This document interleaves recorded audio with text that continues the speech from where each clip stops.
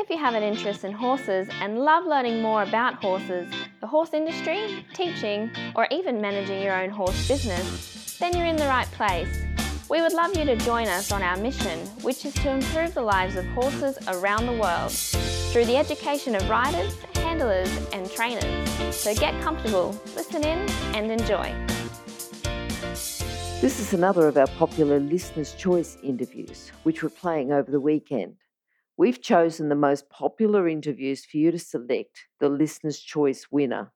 If you're not sure how the Listener's Choice competition works, have a look at horsechats.com/choice for the rules and the leaderboard. Horse welfare and safety are of utmost importance where humans have any interaction with horses. Within the courses at International Horse College, we only utilise methods that promote safe and humane ways of interaction between horses and humans. We only support safe methods of educating riders, handlers and trainers about horse welfare.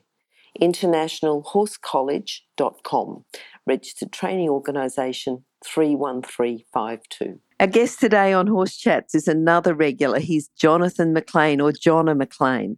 He's going to teach us today about 10 steps for starting the young horse under saddle. We started off with Jonna with the initial foal handling. The further he kept talking us through, just safe, horse-friendly steps to keep bringing the horse on. We've gone through the initial foal handling, further foal handling, weanling to yearling, and we're just bringing the horse on in regular steps in a safe, horse-friendly manner. And we're going to talk today about 10 steps of starting the young horse under saddle. But before I do that, I just want to introduce you to our sponsor today, Sophie Barrington at Archer Creative. They're the experts in equine business marketing. If you'd like to have a website that's appealing, easy to navigate, and then just talk to Sophie at Archer Creative. And her details are on the Horse Chats website. Go to horsechats.com, search for Sophie, search for Barrington, search for Archer Creative. I'm sure you'll have enough words there to search for her. Meanwhile, we'll go back to Jonna. How are you today, Jonna? I'm very well, Glenys. Can you hear me clearly still? I can, yeah. Now, Jonna, these are 10 steps to starting the young horse under saddle. Okay, the steps that you've given us before from the initial foal handling all the way through. And they've sort of, we say safe and horse-friendly, but they've just been logical and they've been such tiny little steps that, it's almost like you can visualise the foal not getting stressed, just, a little bit of, this is a bit outside my comfort zone, but then, you go back, you do something a bit easier, you bring them back again. So the training methods that you're using have been really good. So I'm excited now to talk about starting the young horse under saddle. The first step is to ensure all pressure release systems are intact and able to withstand changes in context. So for someone who hasn't, this is sort of a little bit different terminology, they might want to go back and just listen to a couple of earlier chats with Jonna. Jonna, can you speak about that first one? Ensure all pressure release systems are intact. What are the pressure release systems? And just in case someone is coming in and, talk about withstanding changes in contact. We talk about stop, go, back, park and yield. So if you could go through those 5 things first, but also what the pressure release systems mean. I will, Glenys. As previous interviews have revealed, that the most important thing about the pressure release systems is the horse understands the answer. Mm-hmm. And when they understand the answer, and it could be just in leading, or it could be in stopping, or it could be in turning, or it could be staying still for a long period of time, which we call parking. Those things, stop, go, back, park and yield. The yield at this stage isn't that important, but certainly stop, go, back and park are really important mechanisms for us to be able to examine how well or not our previous sessions have gone. So they become our yardstick. And that's a wonderful thing about having a very thorough, methodical, safe and, horse-friendly method, is that it enables you to examine your previous work, no matter how long apart they are. Sometimes they can be up to a year apart, and the horse will still remember the pressure release systems. Unlike classical systems that come from very subtle cues, noise, posture, sounds, etc., they're a little bit harder for the horse to be able to have embedded to the point where they are readily retrievable. So the pressure release systems are integral to everything that we're going to be talking about today, because I think anybody that rides the horse understands, if you apply the reins, that's pressure. If you apply your leg aids, that's pressure. If you ask your horse to stand for a period of time, it should be a single cue to ask the horse to stand. And if he doesn't, then he's probably a little bit worried or he doesn't know the answer. Either way, it helps us work out whether we should be continuing on to the next step or not. So the next step is really making sure that when we have changes in context, and what I mean by that is if you change the paddock or you change the location of your horse into a stable, or you start to work the horse in a different area, you might be in the stable at the start and then you'll go to the round yard, that is a change in context. So the easiest way for us to examine as to whether we should be continuing on with what we've previously done or whether we need to give him or her a little reminder of the previous session because now we're in the round yard, for example. So that's what I mean by context. Context can also be the weather. It can also be the time of the day, or it might be a change of his friends and neighbours. Any context at all is a change. So we have to be really aware of those things. Okay. All right. So you talked about, through that, the signals or the aids. So you're talking now about the second step, check self-carriage status of the aid. So we talk about self-carriage a bit within dressage, but what's the self-carriage status of the aids? The self-carriage status is really making sure that it is completely intact. In other words, self-carriage, when I ask my horse to go, for example, I would like my horse to keep walking until I say otherwise. For example, I should only have to give one, maybe two, aids for him or her to walk on, and they'll continue walking until I say not to. And the same in hand. And it's exactly the same when I say, can you stop and then stay, which is park. Will the status of that self-carriage state stay intact with the change of context, or over time you would like to re-examine that and make sure that those things are still very, very repeatable, and then we can consolidate them. Okay. Well, that brings us on to step number 3 is repeat, consolidate. And you're talking here about a bit in the horse's mouth. Yes, and we haven't talked about that yet, and I can't remember if I touched on that as a yearling. But as a yearling, we tend to, when we go to shows, and certainly in racing by law, any horse that has to go into a racetrack has to have a bit in its mouth, for example, and certainly at the sales that is true as well. So we need to have our horse to clearly understand the same signals that we used in leading, but now with the bit. So again, it's a change in context, isn't it? Now the pressure isn't so much for stop coming from the noseband of the halter or the head collar. It's now coming from the mouth. So we need to transfer those signals, and this is part of the mouthing process. This is where the mouthing really starts. Mouthing actually starts with the leading and a head collar, in my opinion. But from a mouth point of view, we have a bit in our horse's mouth, just a little snaffle bit that fits nicely, and then we can ask him or her to go, stop, stand, and then we can begin our turn processes. Everybody will probably realise that I always start off with stop and then go, and I don't do anything until those two processes are really, really solid. Without those two, nothing will stay in place. It will try to default to the lesser. So we would like to make sure that in a bit, if we have a bit in the horse's mouth, that he understands quite clearly without him opening his mouth or without resistance. And what I mean by resistance is any delay to the pressure. Then we can have those things occurring, those aids, go, stop, and then turn, with no delay. So it means that we're able to examine the understanding or how well they know the answer, or it might be that the horse is just a little scared, and it's that environment or that change in context that has made him or her a little scared. So we just go over those simple processes to say, no, everything is fine. This is known. You understand the answer, and try to simplify the question until the horse is able to produce the answer. Mm-hmm. So we do that with the bit. And then, of course, the context is going to change again, because soon the reins will be from one side of the bit to the rider's hands, and on the left-hand side or the near side, it'll go from the bit to the rider's hands in a bridle format. So this is a really important part of understanding that on the ground that the horse does know the question to the bit.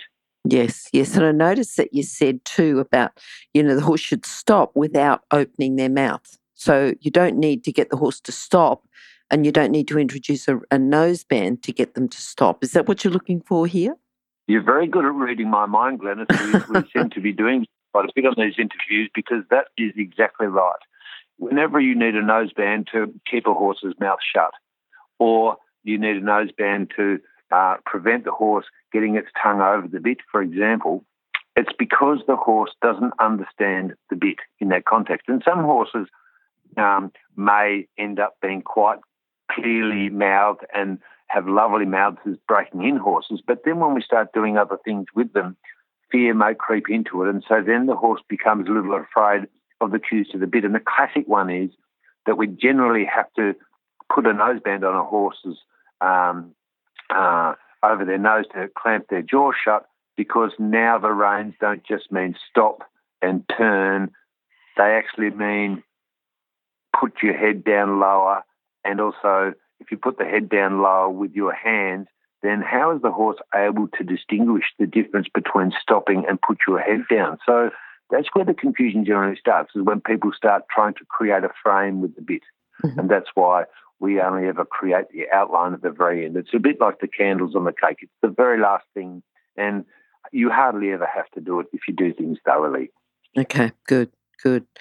Number 4 we've got, and you've got here, beware of the importance of context. Try to mimic, to the best of one's ability, the sight and direction of the rein and leg cues. Now, just going over this, are we not mounted yet? We're just mimicking, preparing the horse for the rider, just trying to mimic the sight and direction of rein and leg cues.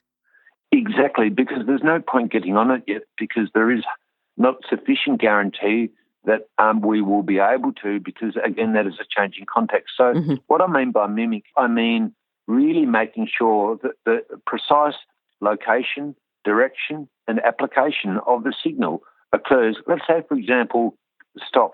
So you have a horse in a bridle and you can say, yes, he stops really lightly from one single cue, and then here you do a reverse step with another single cue, and I can continue that process, and that's lovely. If you now put the reins over the horse's neck and hold the reins as closely to where you would be if you're riding them, however, you're standing on the near side, and then asking the same cues, you will soon discover that there is a little delay. And that little delay is your opportunity. That is your opportunity to say, he doesn't understand that context, because now I'm not standing beside him. Now I'm standing near his shoulder with my right hand on his offside and my near rein in my left hand.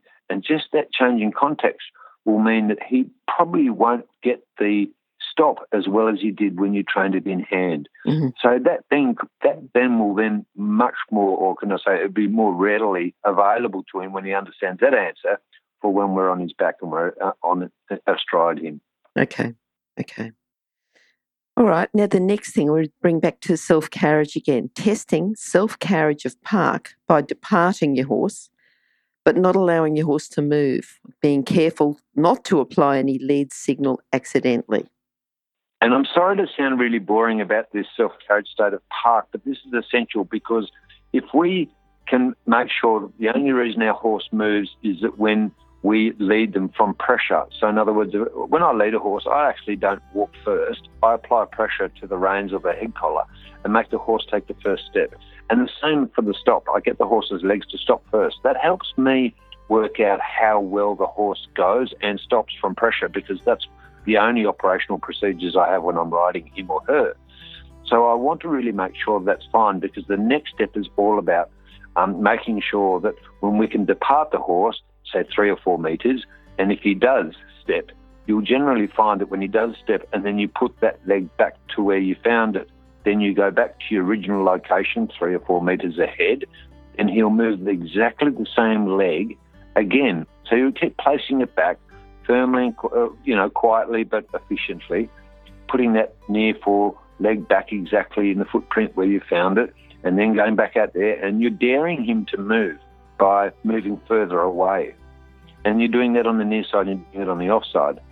Because the next step means that when he does move, you can be sure which leg he'll move first, because that's what you tried when you did this exercise. So we're trying to discover what will he do when we do get on his back. And the chances are he will move that one leg first. If you've got the self-carriage state, then it tells you your horse is calm. And so if he does try to depart, it will be not with any, violence at all. It'll just be, I might leave. And it'll be that same leg. Yeah. Stop. I need to interrupt this chat for a hot off the press notification. That is, that the latest version of the book, 101 Careers in the Horse Industry, is now available, and the best news is that it's a free download. So if you work in the horse industry, if you have a plan to work in the horse industry and have a career in the horse industry, or if you know someone who plans to have a career in this fabulous industry, then this is an essential book for you to read now and then keep as a reference as you progress through your career. With over 100 jobs to choose from, you'll probably find at least one that you'd happily do without being paid. So simply go to internationalhorsecollege.com, scroll down to the bottom of the page and click on the 101 Careers in the Horse Industry button to receive your free career book.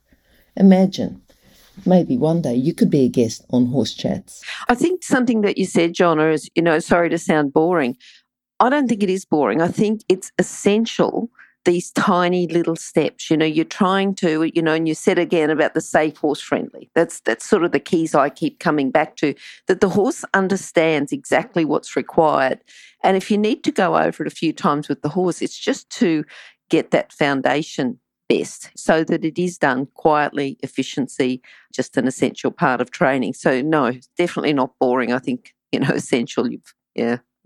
But look, let's go on to number 6 now. We've got the habituation process can now be started by practicing the mounting either from the ground or a mounting block. And you talk about doing bareback first. So if you can talk about that. I'll talk about that first. Now, it depends on one's athleticism and it depends on one's exposure to what they've done when they're a kid. And we all rode horses bareback a lot, so we're, fairly proficient in these things, even mounting from the ground bareback is not a problem for me. But that may not be the same for everybody. So for somebody that wanted to not do that and take that risk, the reason I do it this way is because the closer I am to the horse by touch, then it means that I can then get any feedback that the horse will give me via its entire body. It may twitch or it might do or feel a little bit rigid when I lay on it. Whereas with the saddle, I'm insulated and I don't like that isolation. I like to be able to be as really close to the horse as possible. So I'll press on with that. But for the other folk that don't wish to do it that way, getting all these mechanisms done under saddle and habituating your horse to be really stop, go, park in under saddle, you can still do it this same way, but you won't be laying on your horse, because the first thing I'll be doing when I'm getting them to get used to me jumping up and down, so I'm jumping up and down and I'm mimicking the bounce that I'll be doing when I need enough power to be able to get on the horse. If the horse is 16 hands or above, then you need to have a little bit of power. You'll also probably have a little bit of mane with your reins in your left hand, and your right hand will probably be somewhere around the wither, and you'll just jump up and down. And then when the horse is really, really good at you jumping up and down and doesn't move and park is still there, then I can give him a good old scratch on the neck and anywhere he likes being scratched and say what a great boy or girl he was or she is. And then I'll do the same thing on the offside as well. So I'm getting my horse used to me jumping up and down. So again, I'm changing the context. I'm saying now just because this looks a little bit fast and a little bit quick, it doesn't mean that it's scary. In fact, if you get it right and stand there and I don't have to correct you, then I'm going to give you a really good scratch. And I'll do that 3 or 4 times until I feel as if I can jump up, and then slowly as I come down, I'll just brush the horse's shoulder and wither with my body in a downward stroke, so not against the fur, but with the horse's direction of his fur, which is downwards, and then I'll just give him a scratch. Once I'm able to do that, then if I can jump up high enough and get my sternum over the horse's wither and just stand there very quietly. This is the hardest part. It requires a fair bit of balance. That you need to be able to use your left hand to create any mechanisms. If he or she tries to walk away, your left hand needs to say no. But I'm not standing there holding the horse's mouth by any stretch of the imagination. I've got a very, very light contact. So I have to jump up, keep my left hand still, make any corrections if necessary. If I don't have to make those corrections, then I might just jump up onto their wither for maybe a second and hang there and then let myself come down to the ground nice and quietly and give him a good scratch again. So that is the beginning to the habituation of mounting. You could also do this with somebody that wanted to leg you up as well. Okay. If you had somebody who's very proficient to work with as well. Where I'm going with all of this is once I can habituate my horse to be able to stand and jump up onto their wither, then with my right hand, I'm going to say, okay, I'm on your wither now. Now I'm just going to give you a good old rub as if I'm grooming my horse all over his back, over his near side of his rump, because that's where my knee will be going. So I smooth out a path by rubbing and scratching the horse in all those areas before I place my right knee over to lay along the horse. So it looks a little odd at the start, but generally when the horse is, not generally, always, when the horses are parked in self-carriage and you get to this point, then because you can now groom your horse with your right knee and your left hand, the horse is actually getting a really, really good massage and they love it. It really means that we can then get a very good, attachment between people and their horse. And so it makes your horse quieter. One of the best things to do if you have a horse that's really scared and you can keep its legs still, and I have used this in large animal rescue scenarios, and they're fairly testing scenarios, is giving the horse a really good wither scratch and neck scratch in all those areas, and it just calms them down. So that's why I'm doing that. Yeah, look, what I really love, and that's going through that whole step there, is just the very subtle steps that you're doing, just the jumping up and down to the brushing just against on the downward stroke. It's all very, it's logical if you think about it, but they're very tiny, tiny little steps that people should go through. And even someone that's been doing it for a bit, you're just introducing these tiny little steps all the time. And I think that itself is good. I think that's why we keep getting you back, because you've got so much knowledge in that area. You're really a specialist. So I've got to say thanks for that. It's really good. Yeah. Let's go on now to step number 7, because you've got, again, keeping your horse in park. Now, we've taught our horse to go into park since, the foal, a year, like very young, but it's so essential. Yeah, they've learnt that. They're quite good at going into park. But it's essential. If you haven't taught your horse that, it's going to be a bit hard to be just mounting them. Absolutely, Glenn. You're so right. It was only, last week I had some very young horses to hold for the farrier. And these horses have really only been halter broken, in the last 3 or 4 months. So they're quite naive in terms of their pressure release systems. And that was all that I did. I just said, stop, go, park. And that's all I concentrated on. And when the farrier came out, and I think I did 4, and they'd never had their feet picked up. The correction was so easy. There was no violence with any of it. So even with a naive horse, so this horse will be, be all over it if it's the same horse. Mm-hmm. It'll be easy for them. So now we can start to say things like, now I'm actually going to get on you, and I'm sitting up. So now I'm astride, and I can still give my horse a little bit of a scratch on the wither with my hands, with my left hand on my right hand, and now I'm going to get off. So I tend to find that when the horses start to move and they really would like to walk off, or they'd like to, nibble your leg or do anything like that, when everything is still and everything is quiet, then I take that opportunity and use dismounting as a reward. Mm-hmm. And I give them a good scratch again. And then I jump back up there again. Now I'm getting up, and I'm not spending so much time grooming when I'm just laying along the horse. Now I'm starting to join the things together. So now I'm jumping up and I'm placing my right leg over his rump, and my legs are astride, and then I sit up with my body. And they're separate processes. Mm-hmm. And then I can start to join those 3 together. Now I can start to practice dismounting faster, and I can practice even dismounting off the offside if I wish to, which is always a good thing to do. Yes, I like the way that you're training both sides as well. Yeah, yeah. Yes. And it's not for everybody getting on a horse on the offside, but I know lots of people that have had to through injury or disabilities of some sort, but where they still want to ride their horse, but they can't get on it the near side because they can't lift their right leg over. So the only option for those riders is train their horses to be mounted from both sides. And at the end of the day, I don't think there's a wrong and a right side. I think everything should be symmetrical. I think there initially it was left side because most soldiers were right-handed and they had the sword on their left. So the sword was getting in the way when they were mounting. And I think that if we go back to a tradition where everyone carries swords again, we'll probably have to go back to just mounting on the left side. Yes, it is interesting that because it wasn't that long ago I was fortunate enough to catch up with my brother Andrew Mannion. I spent some time with him, and Andrew and I had to talk about that, and he found some papers that have actually revealed the real reason behind the near side is because horses that are completely naive to people tend to offer the near side much more reliably than the offside. So that tends to tell us something really important here, and that is when horses offer us the near side, it means that they're less scared of the near side, or that's, can I say, their bolder side or their bolder eye.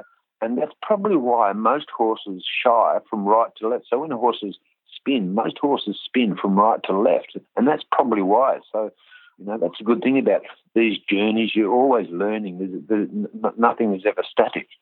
Is that because people have always, right from foals, done more work on the left, or is it something that young foals are with? But then if it's the young foals, is it because of the mares? I mean, has this been tested on completely unhandled horses that they offer to the left? Or is that more domesticated? Okay. Okay. No, they were not domesticated animals. Yep. And I think they discovered it in other grazing animals as well. So, there's a difference between that, and that's probably why their necks and their ears are so mobile, so that they can take in their whole environment and react or not to those sorts of occasions. Yeah, good. All right, well, let's go on then to number 8. I think I just like doing podcasts with you, Jonna. I think I just like doing podcasts with all of my guests because they've always got something interesting to say. All right, number 8. Remember, pressure motivates the reaction of release and pressure trains it. So pressure motivates the reaction, release of the pressure trains it. And I think that's an important thing that Tom Roberts was teaching, wasn't it? Yes, it was. It was Tom Roberts, and for him it was profit me not. And that was where if you applied pressure, the pressure didn't go away until I got the desired reaction. And I thought that I'd put that in there because at this point, I don't think there's any other point in the education of the horse where one feels so vulnerable, because now we're sitting on a horse and all our entire training up until now is being thoroughly tested upon our own safety and the horse's welfare. So that's why I thought I'd put that in there and say, yes, pressure motivates the reaction, but the release of the pressure is so valuable because that's what trains it. Mm-hmm. All right, number 9. Soon you'll be able to reward your horse by dismounting. Now, you already said earlier about dismounting, but if you'd like to talk a bit more about that. Yeah, the dismounting procedure is a really important one because horses, and I've seen this in a competition where riders fall off, and all of a sudden, especially the younger, naive horses, when the rider starts to fall off, the horse panics further and they run faster. Mm-hmm. Whereas if you practice dismounting quicker and quicker and not letting your horse move, then you're habituating your horse to that. It's quite normal for you to sometimes leap off your horse. And I leap off nearly every single horse that I ever ride, and I always tell the owner what I'm about to do so they're prepared for it, make sure everybody's in a safe location, etc.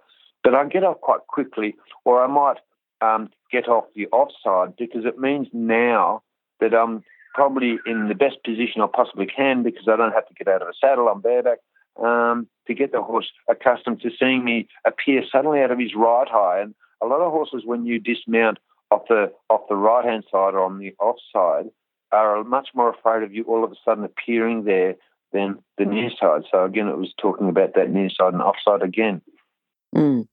And we're talking about bringing a foal on right through. I'm sure that people are happy with their horses when you send them back if you've had them for this whole process, just preparing. And as you said, the horse is panicking when people half fall off. Yes, that's right. That's right. Exactly. I totally agree. All right. Now, number 10 is to complete the habituation process. So what do we do there? completing the habituation process really is making sure that I can touch the horse everywhere when I'm on the horse. For example, I can rub my legs left and right, up and down his side with my left leg, my right leg. I can lay on him. I can lay across him. I can practice a bit of vaulting on and off him, and he just stands there. When I can do that and the horse is not moving, in fact, they really, really enjoy this. This is probably the most rewarding phase for not just the trainer but also for the horse, consolidating that, because the next step is all about now making sure that when we apply the reins, can I get a single step backwards? Because, and then if I've done my habituation to being mounted, etc., and that has gone really, really calmly and well and very predictably, all the responses are predictable, like park, for example, then I'm in a position now where I can dismount, apply the rein pressure with both reins, and ask for a step back. So I've done this by dismounting first. The reason I've done that is the most available reactions or reactions from the horse are the most recent one you most recently reminded your horse of. So, for example, I might be leaping up and down and he's standing, that's going quite well, but I may not have asked him to do a backward step for a day or two. So I'll just refresh that button by saying, when I'm on the near side, can you go back a step? Yes. Can you do the other diagonal pair and go back a step? Yes, you can. Can I do it from the offside? Yes, I can. Then I'll vault on, and when I vault on and swing up on the horse or get on the horse, I'm now sitting astride him or her, right hand in my right hand and the left rein in my left hand. Then I'll apply both reins and say, now can you go back a step? This is the cornerstone of my stop button. So I check that first. I only want one step, each diagonal pair one step, and then the other diagonal pair one step as well. Then once I can do that, I'm in a position to ask for go. Okay. And I haven't covered that in this one yet, have I? I've just done stop, I think. Have I? Well, we talked about stop. Yeah. You know, the way that you've done it with all these subtle little things all the time, I think someone can follow that process, and if that's what's required, because it's using the same method, isn't it? Yeah, it is. If you're an equestrian coach or a horse riding instructor, or even if you aspire to be one, have a look at the free video series for horse riding instructors on the Horse Chats website. Go there now, have a look, horsechats.com. So, Jonna, just going back to the 10 steps to starting the young horse under saddle, I'd like to go back and just summarise. If I say the points, can you just say, the main point, just one or two sentences about the main point within each one? The first one is ensure all pressure release systems are intact. Okay, and the pressure release systems that are most important are really stop and go and then park. And you also want back as well. So you want to make sure that those four things are really intact and able to withstand context changes such as environment, location, time of the day, etc. Good. Number 2 is check self-carriage status of these aids. Yes, so making sure that self-carriage can, it's a word that gets used a lot, but I think it gets misused a lot. Self-carriage means that the horse is doing all the work. You don't have to do anything, essentially. So what we're saying is that these will persist by themselves. So in other words, for example, park is probably the best one to use an example of. The horse will stay parked until you say otherwise. So that's what I mean by the self-carriage stages. You don't have to keep repeating the aid. Okay. Number 3 is to repeat the exercise and consolidate with the bit in the horse's mouth. Yes, so now we're transferring the aid from the head collar to the bit, and we would like to make sure that the reactions from him or her are exactly as they were in the head collar and that they're the same, and it's important to keep them the same. Otherwise, we'll always have a horse that doesn't lead very well in the head collar but does in a bridle, and that's quite common. It's because those aren't exactly trained well enough according to one another. Okay. Number 4 is beware the importance of context and try to mimic the sight and direction of rein and leg cues. Yes, and we've talked about context, but what we're trying to do now is mimic what we need to be able to do in the future when we visualise ourselves being on the horse and where those aids are going to be applied, what part of the horse's body will be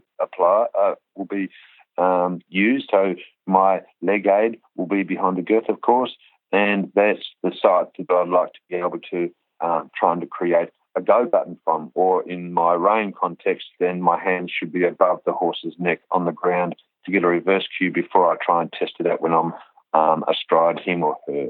Okay.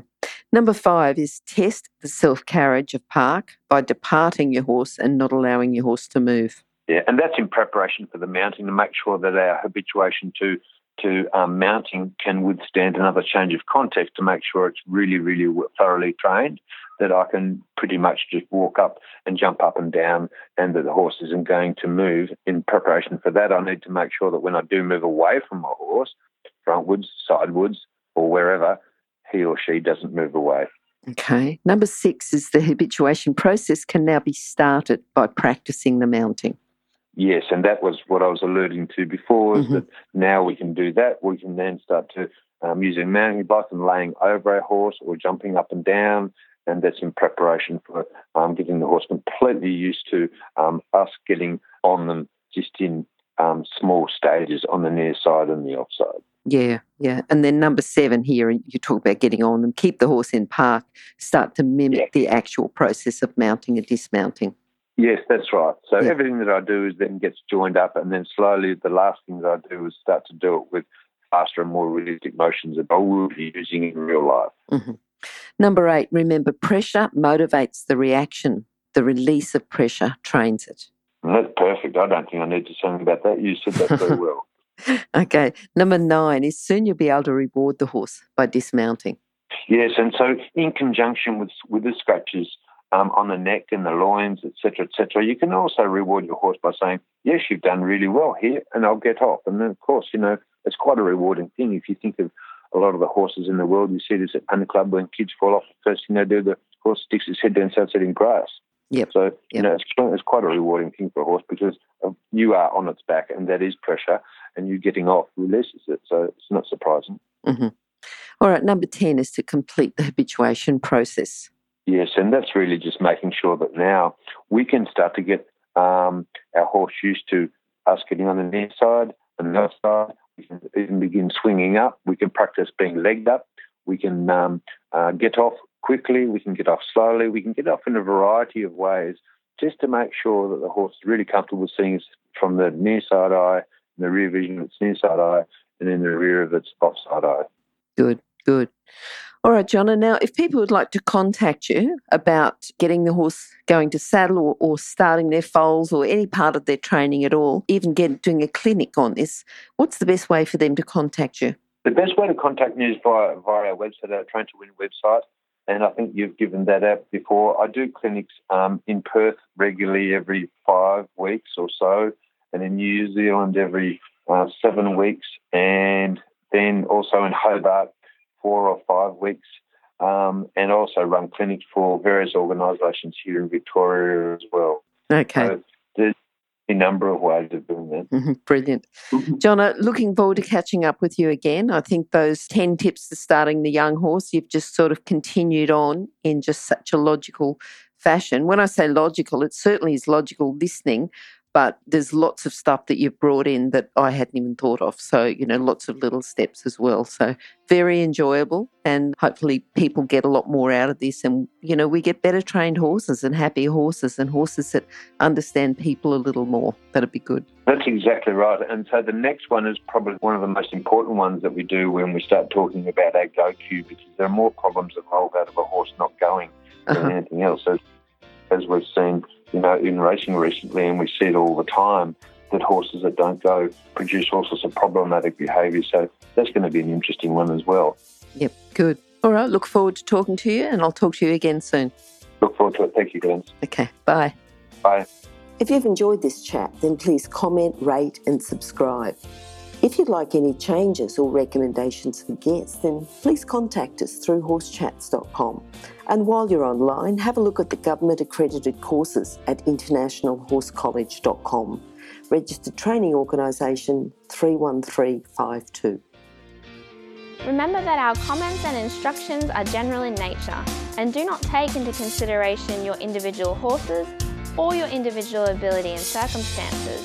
If you enjoyed this podcast, then please leave your comment below.